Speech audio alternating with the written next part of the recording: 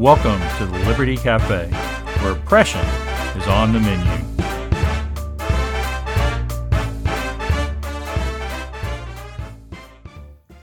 Hello, this is Bill Peacock, and welcome to episode 70 of the Liberty Café. I'm really grateful to have you here with me, listening to us and taking part in what we're doing here at the Liberty Café. And it's really good also to be a part of the Texas Scorecard team. They're our sponsors for the Liberty Café, and they are doing great work out there.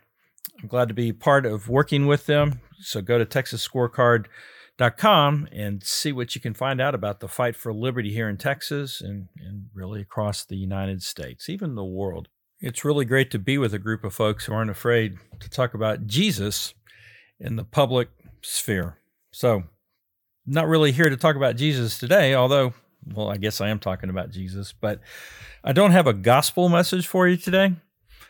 Although, who knows, we may get into some of that. But really what I want to talk to you about today is the Texas Senate. So let's get into that. So we just had our elections last week, primary elections anyway, and some changes are coming in the Texas Senate. And I was trying to think about how I wanted to talk about it, and then I saw a tweet by Luke Macias, our great team member here at Texas Scorecard, and he was responding to a tweet put out by Mark Jones. Mark Jones is a political science professor down in Houston, I believe he is, and he has been rating the Texas legislature on a liberal to conservative spectrum for, I think, back to 2011. And so Dr. Jones had just put out a tweet that said, looks like the Texas GOP Senate caucus has 4 new members beginning January 2023. And he listed those folks: Phil King, Mays Middleton, Tan Parker, and Kevin Sparks. 3 of those guys, the first 3, are all sitting House members in the Texas House of Representatives. And the last one is a new member to politics in Texas, at least to the legislature. Kevin Sparks actually used to be, I think, a board member at TPPF, Texas Public Policy Foundation, when I was over there. And so anyway, Luke responds to or quotes the text for the tweet from Jones and says, "This will most definitely be the most conservative Texas Senate in recent history." So I got to thinking about that, and I get what my friend Luke was saying, that it's going to be a significant shift from where the Texas Senate was in 2021. And I don't think anybody can argue with that. And we'll talk about that a little bit more as we go through this process. But I got to thinking about not too long ago, back as recent as 2017. And I thought, I don't think this 2023 Senate will probably be as conservative as that one, because I knew some of these guys who are coming in, Phil King and Tan Parker in particular. I've watched their careers around the Texas House for a long time, and they're just not real conservative, right? They're I guess you'd call middle of the road. They're not. I wouldn't call them rhinos, but I wouldn't call them solid free market conservatives. And so, and I think the Texas Fiscal Responsibility Index, proves that. 62% for Phil King. That's a failing grade in like where I teach schools. And then Tan Parker, even worse, 52%. So I was thinking, I just don't see those guys pulling the Texas Senate to the right. Now, Mays Middleton is a different matter. He had a 91 on the TFR index in 2021. Good, solid conservative. Also, I think another board member at TPPF when I was there. And then Kevin Sparks, I think, is great. I don't know how he'll vote, but he was always very conservative when I had a chance to have conversations with him. So I think those 2 guys will be great. But that's 2 guys, and I'm just not sure that those 2 guys will be able to pull the Texas Senate to the right as far as it was back in 2017. So I thought I'd just put together a little chart here and go back and use 3 different measures, starting back in 2011, because that's as far back as Dr. Jones rates the Senate and the Texas legislature. And three different measures. So one is going to be the TFR, Texans for Fiscal Responsibility Index. The second one is Dr. Jones's index. And then the third one is how much money they've spent. And I think if we look at all three of those, we'll get a pretty good picture of which Texas Senates have been conservative over the last, since 2011, and which ones really haven't.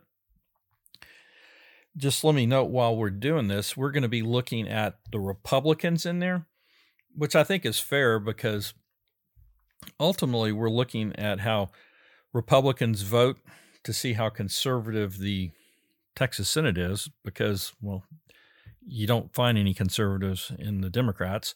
And then second of all, the Republicans have been in charge of the Texas Senate since well before 2011. So really it's what the Republicans do that guides where the Senate goes, because you're not going to get Democrats voting the right way on most real, true conservative programs. Now, the one exception to that would be particularly Senator Eddie Lucio on abortion, right to life kind of stuff. He's great on that. But other than that, you're just going to not see them helping the Senate move to the right.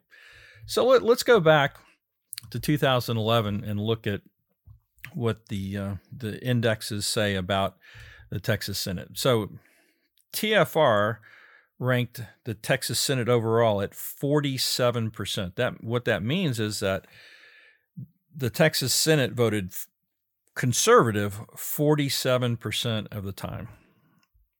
And, that's just not good. Now, it's better than it might be for some places, other states besides Texas. It might be better than other instances of the Texas Senate sometime in the past, but it's the lowest score in the range that we're looking at, 47%. So not very good. We go back and look at the Jones index, and it's kind of hard to really compare one Senate to another using what Jones comes up with. So what I've really done is just looked at how many really conservative senators they have each session that pull the Senate to the right.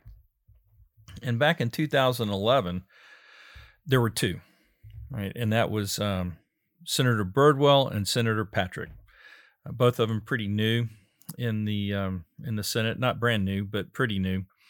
And they were the outliers, the ones that were pulling the Senate to the right. But that was it. There were just two of them. And then 2011, how much did they spend? Well, they increased spending by only 1.4%. Now, that's a little bit of that doesn't really tell you how conservative they were, that they increased biennial spending. Let me explain that by 1.4%, because in 2009, the time before, they had blown out the budget in the Texas legislature. And 2011 was a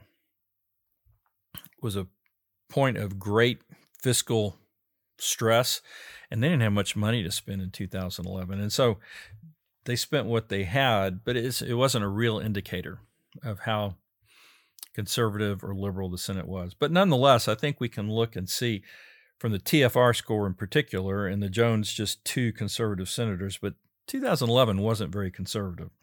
Then we move on to 2013, and we see, first of all, starting at TFR, it actually increased to from 47% their record in the Senate to 58%. So